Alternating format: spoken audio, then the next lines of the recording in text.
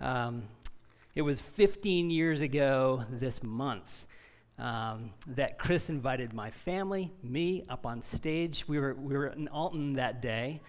Alton was about to launch, and our kids were 4 and 1, if you can believe that.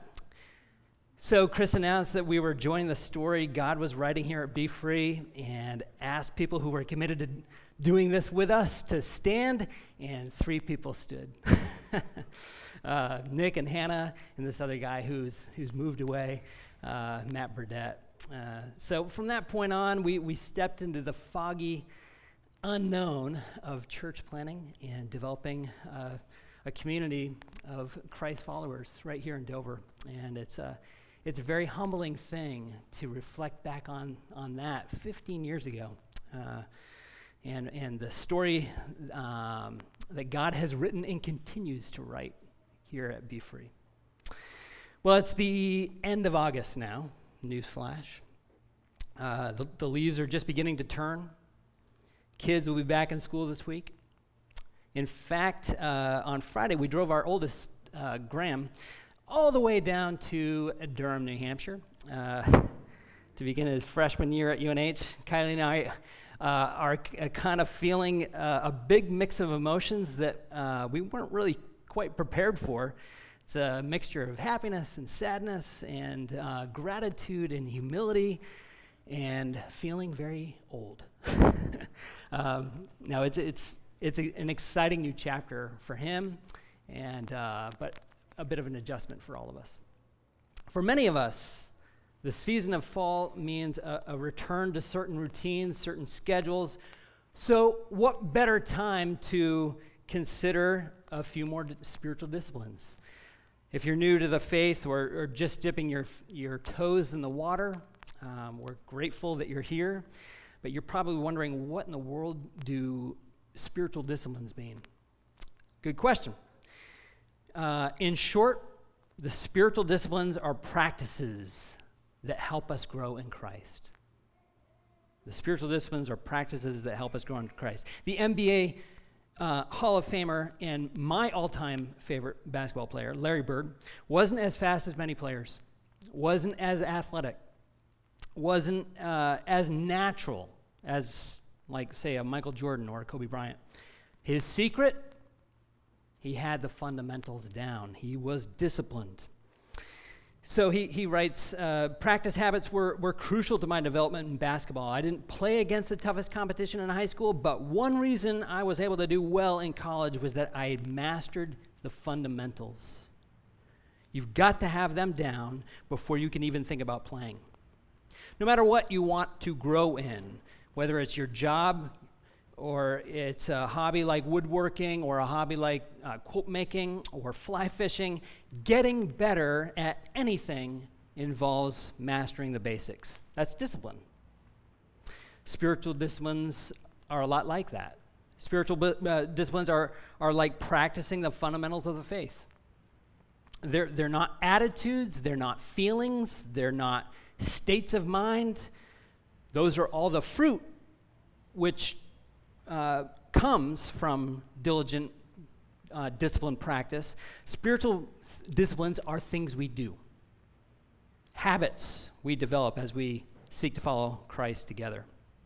I've shared this illustration before, but it's like the difference between driving a motorboat and driving a sailboat. In a motorboat, you just turn the key and away you go. In a sailboat, it's obviously different. You hoist the sails, but you're completely dependent on the wind to move you. That's the spiritual life. God reserves some things for himself that we can't do. Provide wind. And he reserves some things for us that he won't do. That's hoisting the sails. 2020 was a rough year. That's an understatement. Spiritually rough. Spiritually rough for a lot of us. So toward the end of 2020 and the beginning of 2021, Most of us, a lot of us, were worn out. We were fatigued. We were apathetic. Good habits of the past had begun to atrophy. And so we just decided, hey, let's face these challenges head on and hit the reset button and take a few of them at a time, like a few per season, and just go back to the basics together. So, what would it be like to take a few of them at a time every month? So we took 3 weeks in the winter this year, going back to the basics of prayer, going back to the basics of fasting, going back to the basics of community, of solitude as well. In the spring, we talked about Sabbath rest, meditation, the discipline of study. Today, we're going to spend some time talking about everyone's favorite subject. You know what it is? What's that? No, money, I heard. You guessed it. Generosity, the discipline of generosity. Generosity includes the giving away of anything that's valuable. You might have heard the big three: time, talent, treasure. And we'll allude to time and talent, but the lion's share of this message is on treasure, the third T. Here's why. You read through the teachings and conversations of Jesus in all four Gospels, Matthew, Mark, Luke, and John, and one thing you'll notice is this: Jesus talked about money way more than just about any other subject. And why? Why is that? Jesus tells us in Matthew 6:21, where your treasure is, there your heart will be also. In other words, money is a window into our hearts. The Bible as a whole contains 500 verses, or thereabouts, just about 500 verses on prayer, and about the same for faith, about 500. Guess how many are on the subject of money? 2,300. That's way more than 2 times faith and prayer combined. Where your treasure is, there your heart will be also. If you live in New Hampshire, then you live in a state that has a serious generosity problem. Studies rank the charitable states. Guess where New Hampshire ranks? Yep, dead last. The average household in New Hampshire contributes about 2.5% of discretionary income to charitable needs. Maine's a whole not much better, 2.8. So the whole Northeast has this generosity problem. Author and pastor Tim Keller wrote a book called Counterfeit Gods: The Empty Promises of Money, Sex, and Power, and the Only Hope That Matters. And he opens his chapter on money this way. As a pastor, I've had people come to me to confess that they struggle with almost every kind of sin. Almost. I cannot recall anyone ever coming to me and saying, I spend too much money on myself. I think my greedy lust for money is harming my family, my soul, and the people around me. Greed hides itself from the victim.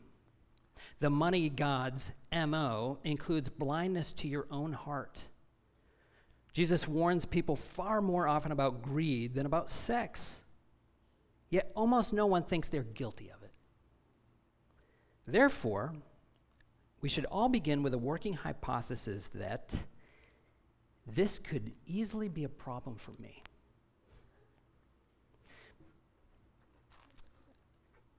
Many of you are extremely generous, and I just want to say that right off the bat. You're spiritually fit. You're spiritually in shape in this way. You're models to the rest of us. But if the numbers don't lie, then Keller's working hypothesis, this could be a problem for me, is a pretty helpful place to begin. So 3 questions we want to to answer. This is a bit of a roadmap, okay? Why is our generosity out of shape? What's it going to take to live counterculturally generous lives? And what are some practical next steps we could take now to be more generous? Okay? So, first one, why is our generosity out of shape? You go back to the beginning of our story, back to Genesis 1, and you find a picture of God who's lavishly generous. In fact, Jesus likens the Father to a wealthy host of a giant wedding feast. Matthew 22, verse 2 says, "The kingdom of heaven may be compared to a king who gave a wedding feast for his son." Or in his Sermon on the Mount, Jesus gives us a picture of the Father as one that knows our needs and meets our needs. Matthew 6, verse 26. Look at the birds of the air. They neither sow nor reap nor gather into barns, yet your heavenly Father feeds them. We were made to enjoy his abundance. We were made to enjoy his abundance, to focus on the needs of every other guest at the party. That's what we were made for.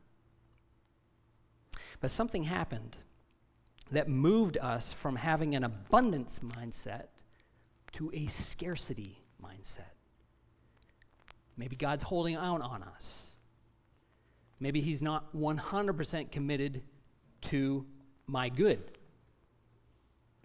And therefore, maybe we can't trust him. So we listen to the lie of the enemy, from seeing God as a lavish, generous God to a cheap and stingy God. There's only so much to go around. I better do all I can to secure what I need and what I want. And a survival of the richest mindset came in. Going back to the feast of the parable, verse 3 says, he sent his servants to call those who were invited to the wedding feast, but they would not come. So rather than see ourselves as guests at God's party, we've assumed an owner's mindset. It's my money. It's our money. When in fact, it's God's money. Remember the people of Israel, they'd been enslaved for centuries in Egypt. God miraculously rescued them, guided them through the wilderness, protected them, provided for them. And at some point, long before they inhabited the promised land, God warns them this way. Deuteronomy 8:17 to 18. Beware lest you say in your heart, my power and the might of my hand have gotten me this wealth. You shall remember the Lord your God, for it is he who gives you power to get wealth, that he may confirm his covenant that he swore to your fathers, as it is this day. In other words, God's saying, warning, be very careful not to assume that owner's mindset. The this is mine mindset. Because, God says, it's all mine. It's all mine. Jesus had a conversation with this rich young ruler. The guy came up to him one day and asked what he should do to inherit eternal life. So Jesus responded this way. It's found in Luke 18. You know the commandments. Do not commit adultery, do not murder, do not steal, do not bear false witness, honor your father and mother. And the rich young ruler said to him, all these I have kept from my youth. So it's interesting. The Ten Commandments are a summary of two things. Love God, love others. Notice that Jesus doesn't refer to the love God commandments. Just the latter ones, the love others commandment. All these I have kept from my youth. Verse 22, 23, Jesus says, when Jesus heard this, he said to him, "One thing you still lack. Sell all that you have and distribute to the poor, and you will have treasure in heaven, and come follow me." But the young guy when he heard these things, he became very sad, for he was extremely rich. And in one statement, Jesus reveals this young man's idols. He loved money more than he loved God. He had a scarcity mindset, not an abundance mindset. He feared not having enough instead of fearing the one who made him. The point is, behind the "this is mine" mindset is an idol we love and we sacrifice for and we serve like a god. We've put our trust in that idol. It comes in all different shapes and sizes. It could be status, comfort, security. Could be control. Could be coveting. Sin is like a spiritual cancer that all of us have. Since our first parents took something, took a bite out of the forbidden fruit. We all have wronged God in the way we have this is mine mindset. So what's it going to take to live countercultural, generous lives? Well, the simple answer is this. Give up the owner's mindset. Give up the "this is mine" mindset. Paul includes this statement I'm going to read when he's trying to get the Corinthians to be more generous. He writes in 2 Corinthians 8, "For you know the grace of our Lord Jesus Christ, that though he was rich, yet for your sake he became poor, so that you, by his poverty, might become rich." The gospel is that God saw us in our "this is mine" mindset, and he sent a Savior to do something about it. Jesus Christ. Jesus let go of all that was rightfully his and became poor. Can you imagine? This completely blows my mind to think about the God of the universe, the infinite God of the universe, becoming poor for me, for you. The God of the universe took on our humanity and became a man. Worked a construction job most of his life. Became an itinerant preacher to show and tell people about this gospel of the kingdom or the rule of God. And then he died a shameful death for us in our place. He was completely innocent. He was the son the Father threw the party for. And why did he do it all? To make us spiritually rich. He was our substitute so we could have life. Jesus is risen from the dead and is reigning now and promises to restore all things to a life of abundance. In the meantime, this is the track he has us on. So no one's nailing it out of the park. So whatever idol you're serving underneath your money pales in comparison to Jesus. We're making sacrifices on the altar of those idols. We're living based on what we see, not on what we don't see. We're putting our trust in those things rather than Jesus.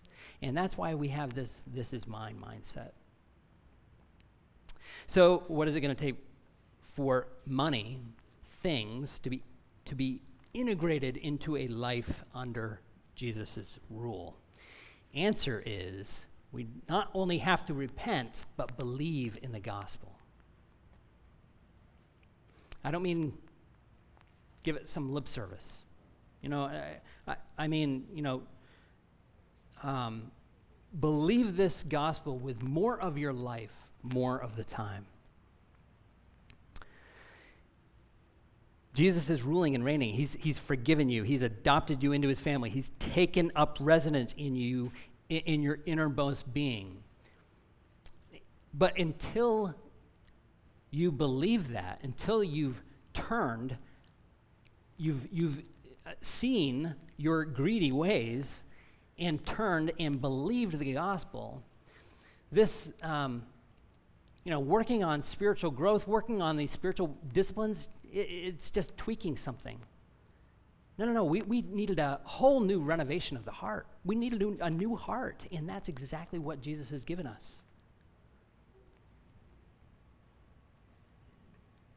So when we believe that, the "this is mine" attitude becomes "this is all yours." The more you and I get that, the more we'll experience freedom from these idols that so easily lurk beneath the surface. The more we see our identity as the Father's sons and daughters, the less our identity will be wrapped up in the things we once or tend to serve. Once we'll worry about our worry about money and having enough will be replaced with trust in God.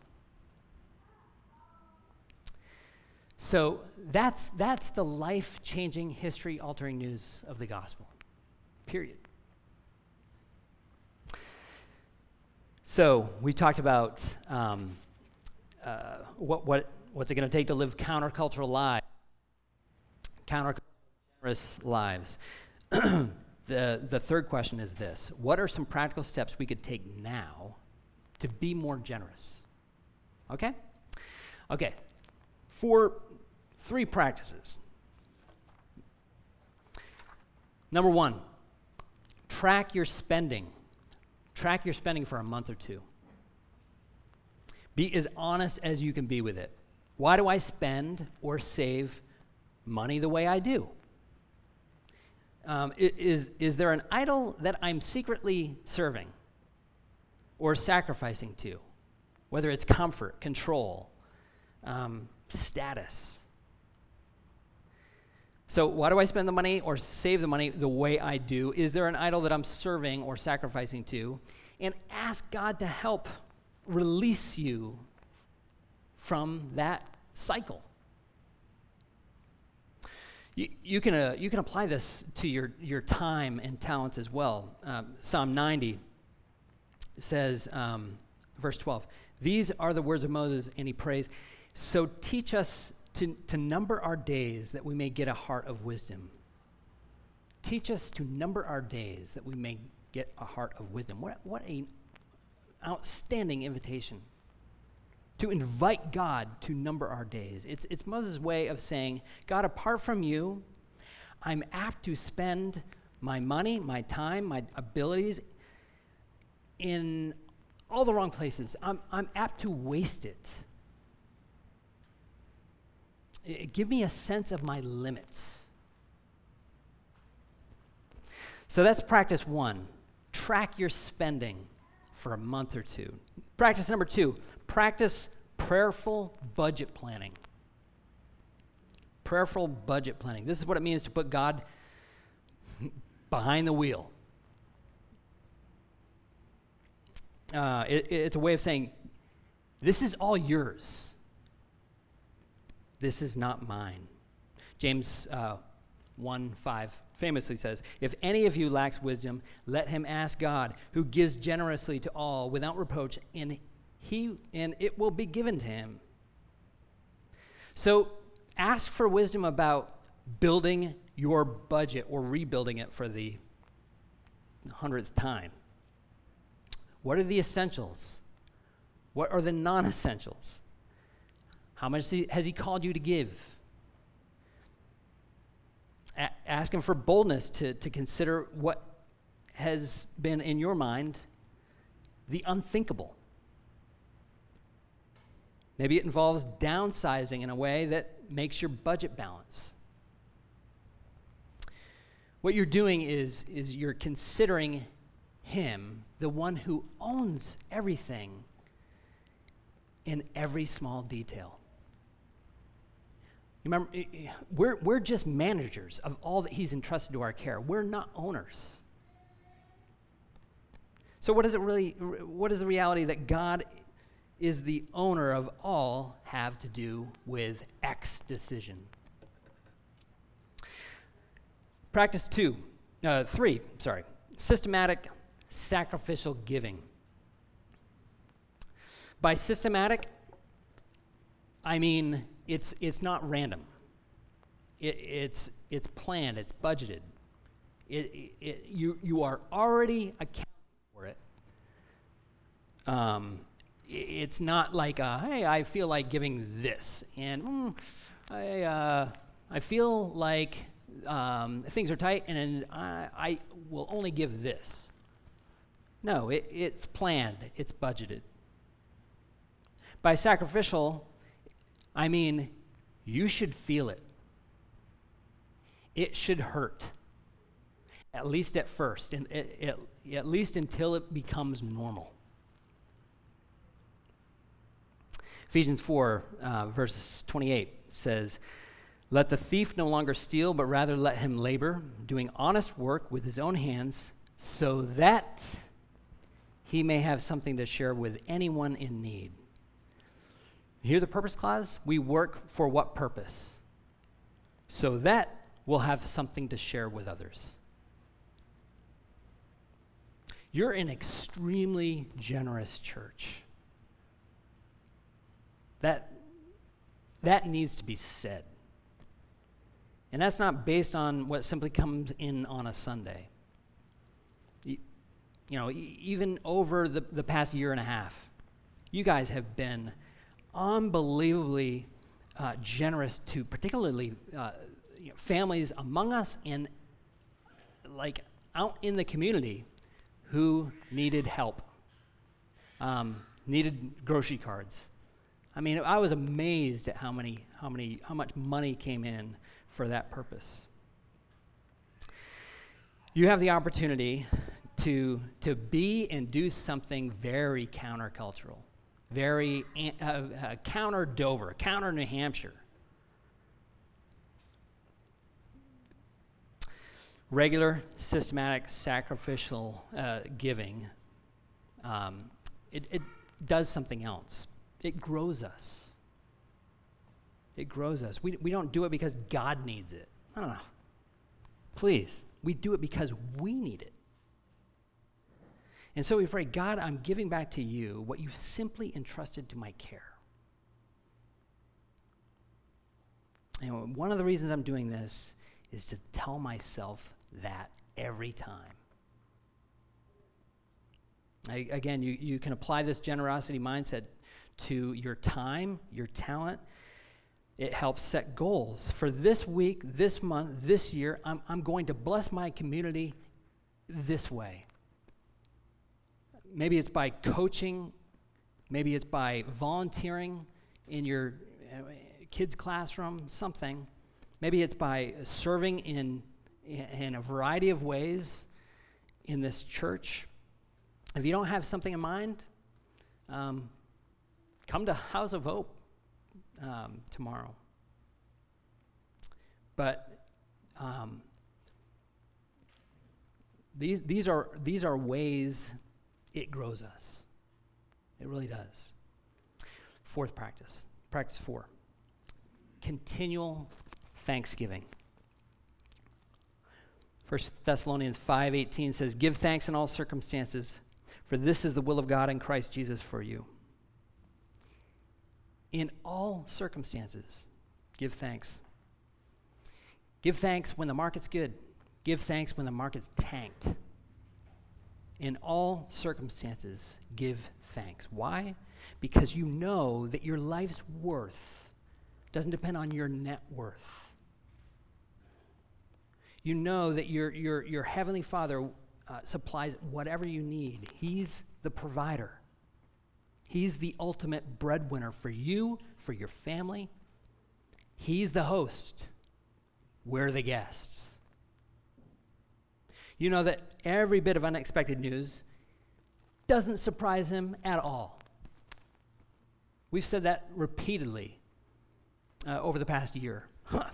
I'm so glad that COVID didn't surprise God one bit. He's sovereign. He has everything under control. And you know that this is all his means it's not yours. It's not ours. He became poor for us, for our sake, that we might become spiritually rich. God's shown how good he is. Well, how do we know that? By sending his own son, ultimately, to become poor for us. So he's shown how worthy of our trust he is. And the only way we'll make progress from our arrested development is if we adopt the "this is yours" mindset. All this is why Christians should be the most generous, most lavish people on the planet. Let's pray.